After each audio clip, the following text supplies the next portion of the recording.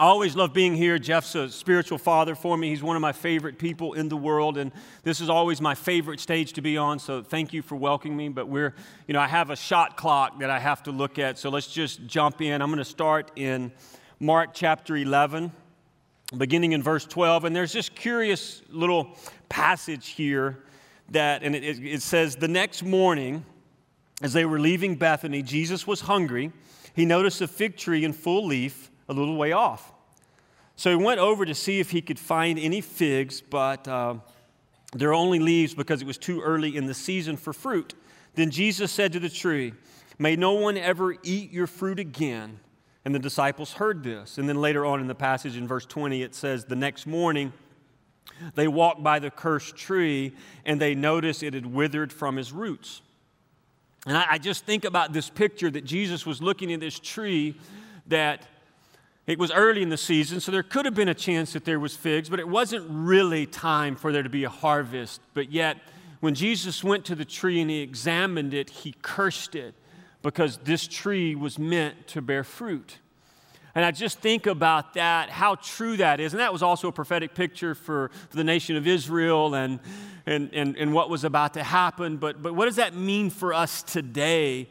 Because when I think about so many of us that carry the name of Jesus, that say that we're followers of Jesus, that say we're churchgoers, that show up every Sunday morning and every Wednesday, too often the truth about it is when you see us from a distance, we're a full-figured tree full of leaves, but when you get close and you come to examine us, what you find is there's no first fruits, that we're just a tree. And it's really the thing, I think when I travel a lot and for various different reasons, and very rarely do I ever meet someone that doesn't have this thought, that doesn't have this thing that's burning in them. And here's the thing, here's the question that I hear over and over and over, and it comes in many different forms, but this is the question. They say this: is this it? Is this really it? Like, is this what I was made for? Am I supposed to get up in the morning, get dressed, go to work, do a good job, come home, have dinner, kiss the kids, put them to bed, and get up and repeat? Is this my life? And I mean, is the world really? Did God need me for this? And so the first answer is, actually there's a couple of answers. One, no, God does not need you. That's the great thing. There's no real burden on us because God needs us for nothing. He chooses to use us. He chooses to transform us. He chooses to interact and be intimate with us, but He doesn't need us. And then the second question, or the second answer to the question of is this it? The answer is no, this isn't it. Right? I want to say that to every one of us here. The truth is there's more. The truth is you were made for more. Your potential and the fullness of who God made you to be is actually unknowable in this moment. But here's what we do know. There's more. And so when you think about this picture, we were not meant to be trees that bore fruit just in season. We were meant to. There's a beautiful picture at the end of Ezekiel 47 that I think is the picture that we're all looking to. It's the picture that we want to be. It says, "Fruit trees of all kinds will grow along both sides of the river. The leaves of these trees will never turn brown and fall, and there will always be fruit on their branches. There will be a new crop every month, for they are watered by the river flowing from the temple. The fruit will be food, and the leaves will be healing." Like, I just love that picture. Here's the thing. You are designed, your purpose is you're a tree that the minute you claim Jesus Christ as Lord, you're a tree that's watered by the river that flows from the temple. And you are made to bear fruit every month, every week, every day. And what you produce is meant to feed and heal the world around you.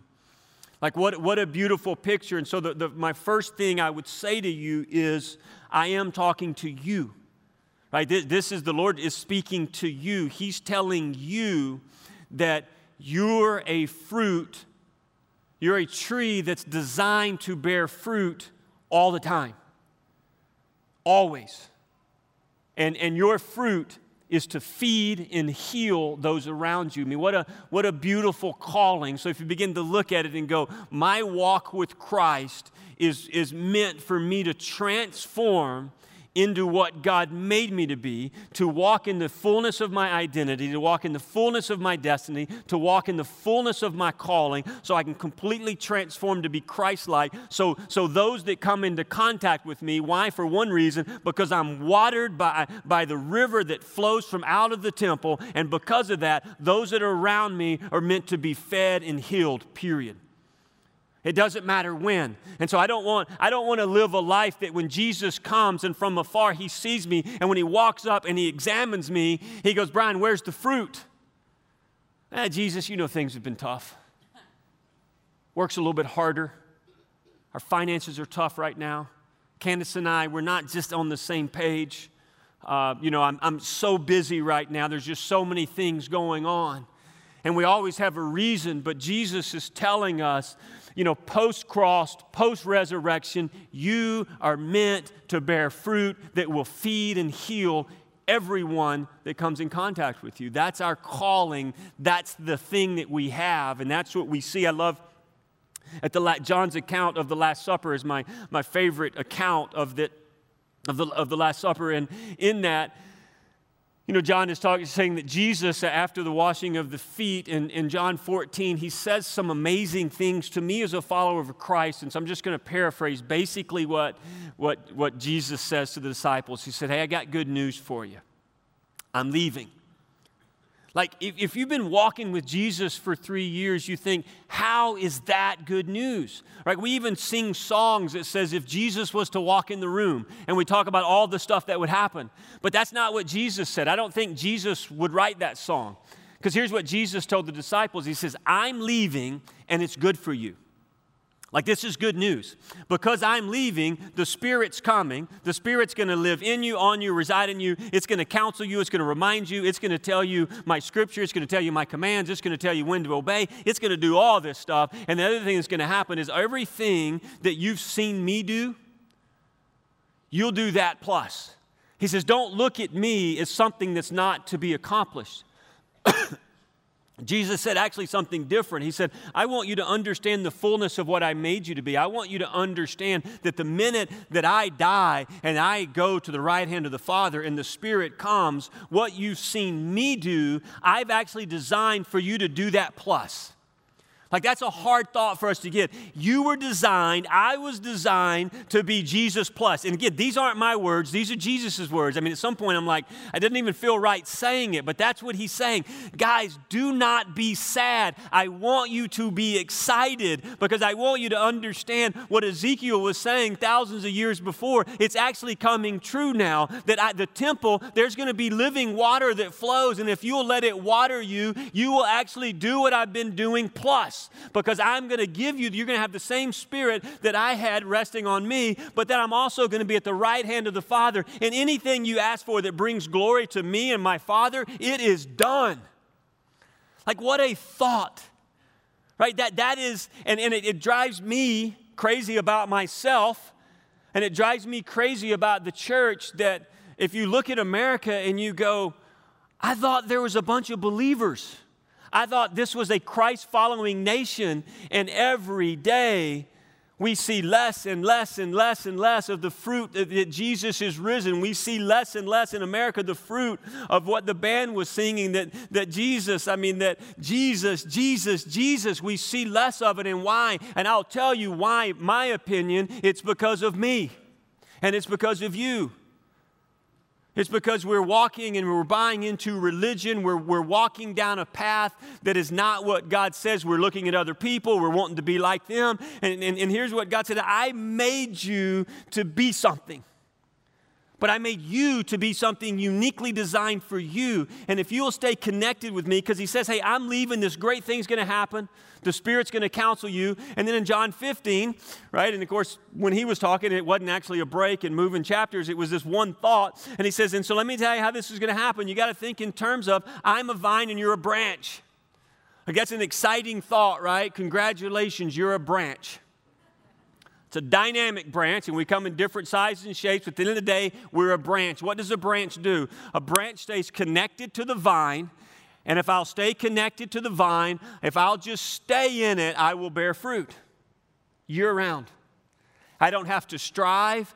I don't have to work. I have a job, and it's stay connected to the source of life.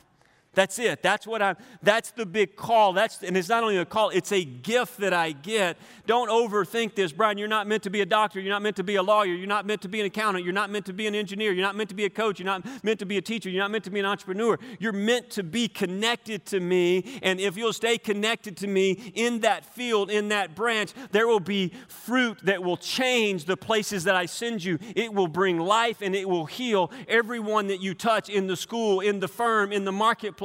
Anytime you go somewhere, if you will just stay connected to me, there will be life everywhere that you go. And the gardener, my Father, if you bear fruit, if you don't bear fruit, He's going to cut you off and be done with it. But if you do, here's this beautiful gift, and we as a church have a tendency to complain about it. He goes, I got good news. If you start becoming a branch that bears fruit, He will prune you. Bring it.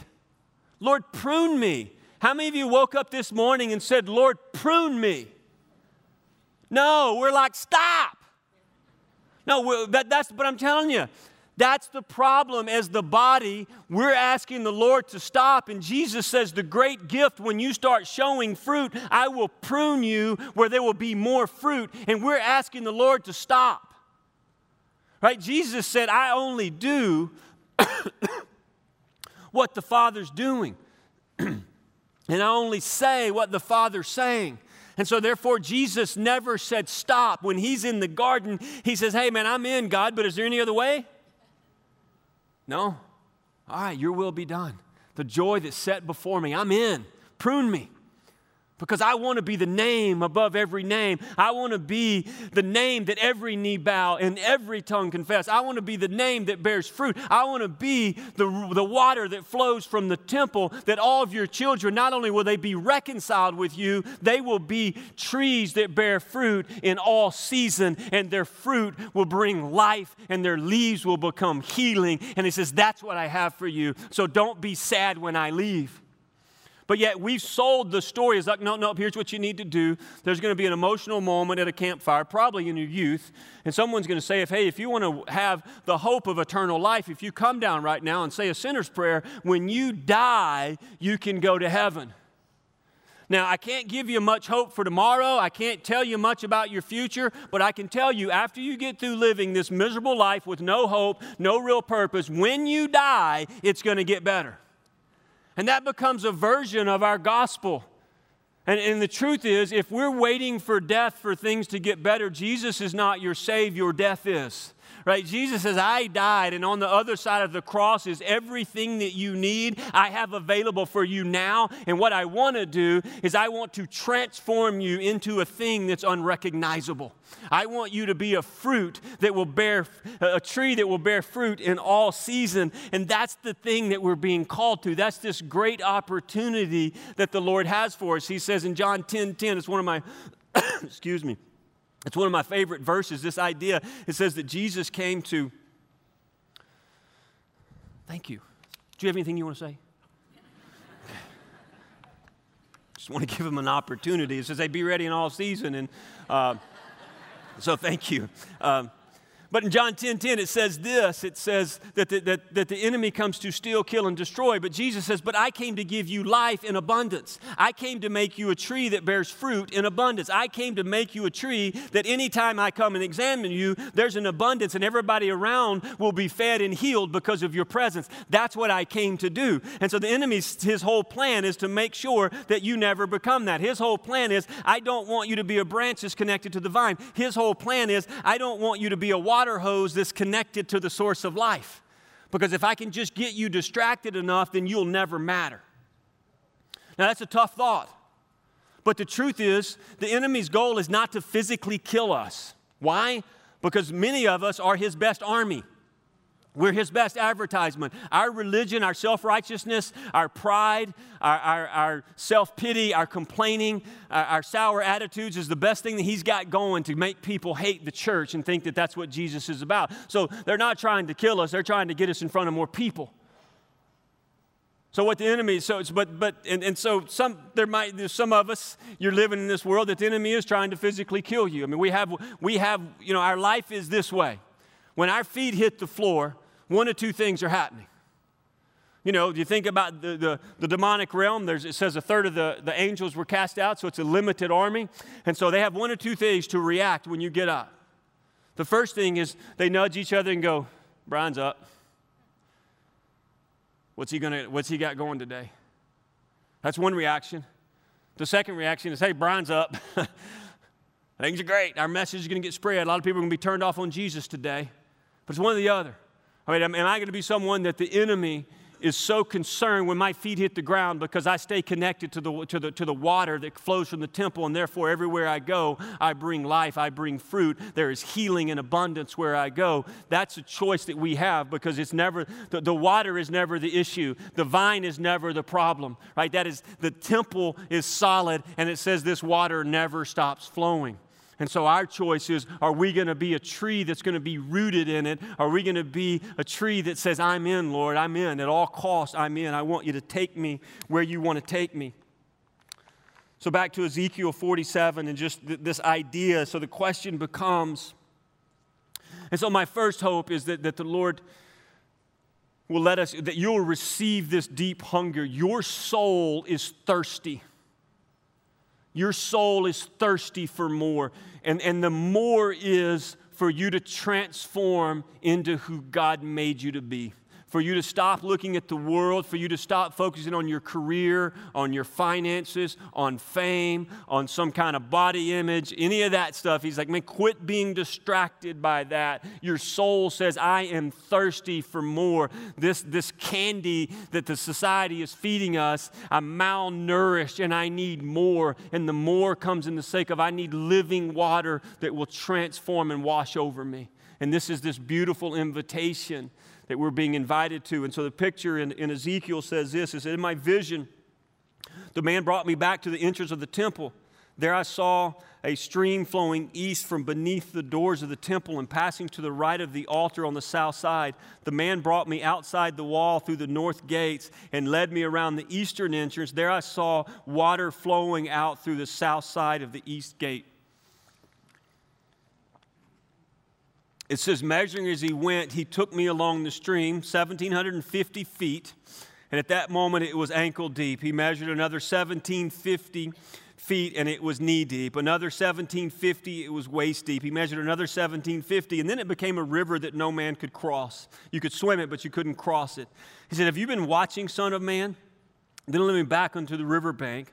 When I returned, I was surprised at the sight of many trees growing on both sides of the river. Then he said to me, this river flows east through the desert into the valley of the Dead Sea. The waters of this stream will make the salty waters of the Dead Sea fresh and pure. There will be swarms of living things wherever this water of this river flows. Fish will abound in the Dead Sea, for its waters will become fresh. Life will flourish wherever this water flows. Who doesn't want that? Right? That is the invitation. That is what happened pre-cross. You're not getting that. Jesus says, man, the joy set before me, the river is going to flow, and where this river flows, it's going to bring life to dead things. If you've ever been to the Dead Sea, it says, man, that thing's going to bring life, and there's going to be swarms of fish wherever it goes. I mean, that's the picture. But it says that it started in levels. And so it's ankle deep, it's knee deep, it's waist deep. And so I don't want to get caught up in that, because that would be maybe different levels of our being in on Jesus. And the truth is, they all have the same thing in common. They're not enough. Right? If you're ankle deep, knee deep, waist deep, don't even bother measuring it, because it's the same thing. It's not enough. Right? It's not where the river's flowing, where there's going to be abundant life flowing off of you. It's not enough. Because here's what all of these things have in common. If I'm in a river that's ankle deep, knee deep, or waist deep, do I control the river, or does the river control me? You think River Jesus wants to be controlled by you? Do you think River Jesus wants you to say when we're going and when we're stopping? No. That's why it says when you move past that, when you go to a level where you no longer have control. So when you look at it and go, what does it mean for me to be in with Jesus? Let me tell you this. If there's any area of your life that you're telling God when and where, then you're in control and you're not a tree that's bearing fruit in all season. Very simply, you're not. Here's the great thing. At any moment you want to pick up your feet, you're producing. I mean, that's what I love about this picture here, is we're not bound to it.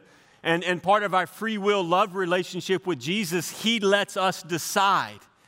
And in deciding, if you want to be in control, if you want to dictate how it's going to go, and I do think it's one of the toughest personalities. Like if you're like a control freak, you're like, yeah, that's me. Following Jesus is hard. It's hard because you want to be in control. And so, what makes it easier is getting to know Jesus more. The more I get to know Jesus, the more I'm in. And wherever you want to go, Jesus, because what I found is it's a lot better than where I go. So much better. Because Jesus is good. And so if you look at it and go, why does Jesus want you to be a tree that bears fruit? Is it because He needs your fruit? No, because He made you and He knows you need it. He doesn't need it. Right? We're called to worship God not because God needs our worship. We're called to worship God because we need to worship Him. Everything that you read here, God's not an egomaniac. God is a creator. You're the creation. And He's going, I'm telling you how to live an abundant life, and I'm telling you some things that will completely mess you up, some things that will jack you up, and all the things that you think you want. If you will do what I'm asking you to do, if you'll buy into my goodness, if you'll buy into that I will never withhold anything from you, I will never leave you, I will never forsake you, I will only give you the absolute very best. And you're sitting there going, the water's cold. Right? You ever been to a cold? It's cold. Like knee deep, ankle deep, waist deep. And here's the other thing. It's not a one-time jump. Like we love to go, I'm all in. Right? Many men, go to the men's retreat every year, and a lot of people jump in. And then within 2 weeks, they're back to ankle deep. Did they really jump in? They absolutely jumped in. And so you look at it and go, it's not something that you do one time. You know, a guy told me in 1972 I was baptized by the Spirit. Well, that's awesome. But the early church was baptized in Acts 2, Acts 4, Acts 6. They just kept being filled and baptized with the Spirit. It's not a one-time act. It's every morning I jump in and say, Lord, I pick up my feet. I have no control. This is where you want to go, when you want to go. We're going to stop and we're going to say and we're going to do whatever you're doing because I'm nothing more than a water hose. I'm nothing more than a branch. You are the tree of life. You are the temple where the water flows. And I just want to make sure wherever I go that I have branches and fruit that will feed and heal the nations of everybody I touch. Now think about that. Brian, who are you talking to? I'm talking to you. You know, God's talking to me. He's talking to you. He says, I made you to feed and heal everyone you come in contact with. And here's the great thing. He's like, Brian, I've been toxic my whole life. So who cares? So the world's going to really see the difference that you walk in now. Lord's really going to be glorified in your transformation. They go, what happened to that grumpy old dude? Jesus, right? He hit the river, right? The river is just wrecking his world, and he's bearing fruit that is feeding us all and changing us all. And so just look at it and go, what's the thing? I just want to talk briefly about four things, and there's a bunch of them, but there's 4 things that I see in walking with people and counseling with people and just part of my calling is I want to walk with people and help them be all in and be a tree that bears fruit in all seasons. And so I find typically 4 things that keep showing up that gives, even if we jump in, it sucks us back to this area where we're back in control. And the first thing that I would just say, as a body of Christ, we've got to stop complaining. You've got to stop complaining at the season you're in. You've got to stop complaining about your job, your family, your spouse, your kids, your neighbors, your car, your wardrobe. your weight, whatever it is you're complaining about, stop complaining. God's word's very clear. It says in 1 Thessalonians 5:18, he says, in all things give thanks. Yeah, but Brian, it's so hard. I understand. But he says, in all things give thanks. I don't know what to give thanks to. Well, give thanks to God for His Son. Give thanks for the cross. Give thanks that we get to thank God for the Spirit. Thank God for a counselor. Thank God for a comforter. Thank God for a redeemer. Thank God for a deliverer. Because all of this stuff is temporary, that in one day I'm going to live, and I can thank you right now that I have hope in all things. And so in all things give thanks. Give thanks. The body of Christ, there is not a place where we're allowed to complain ever. And guys, when someone comes to you and complaining, if you want to be a good brother and sister, in love, call them out and say, will you stop, please? Seriously, I love when people laugh. I'm not trying to be funny. Tell them to please stop complaining. And let's turn it to a praise session. The other thing is we got to stop feeling so sorry for ourselves. Right? We live in this world of woe is me.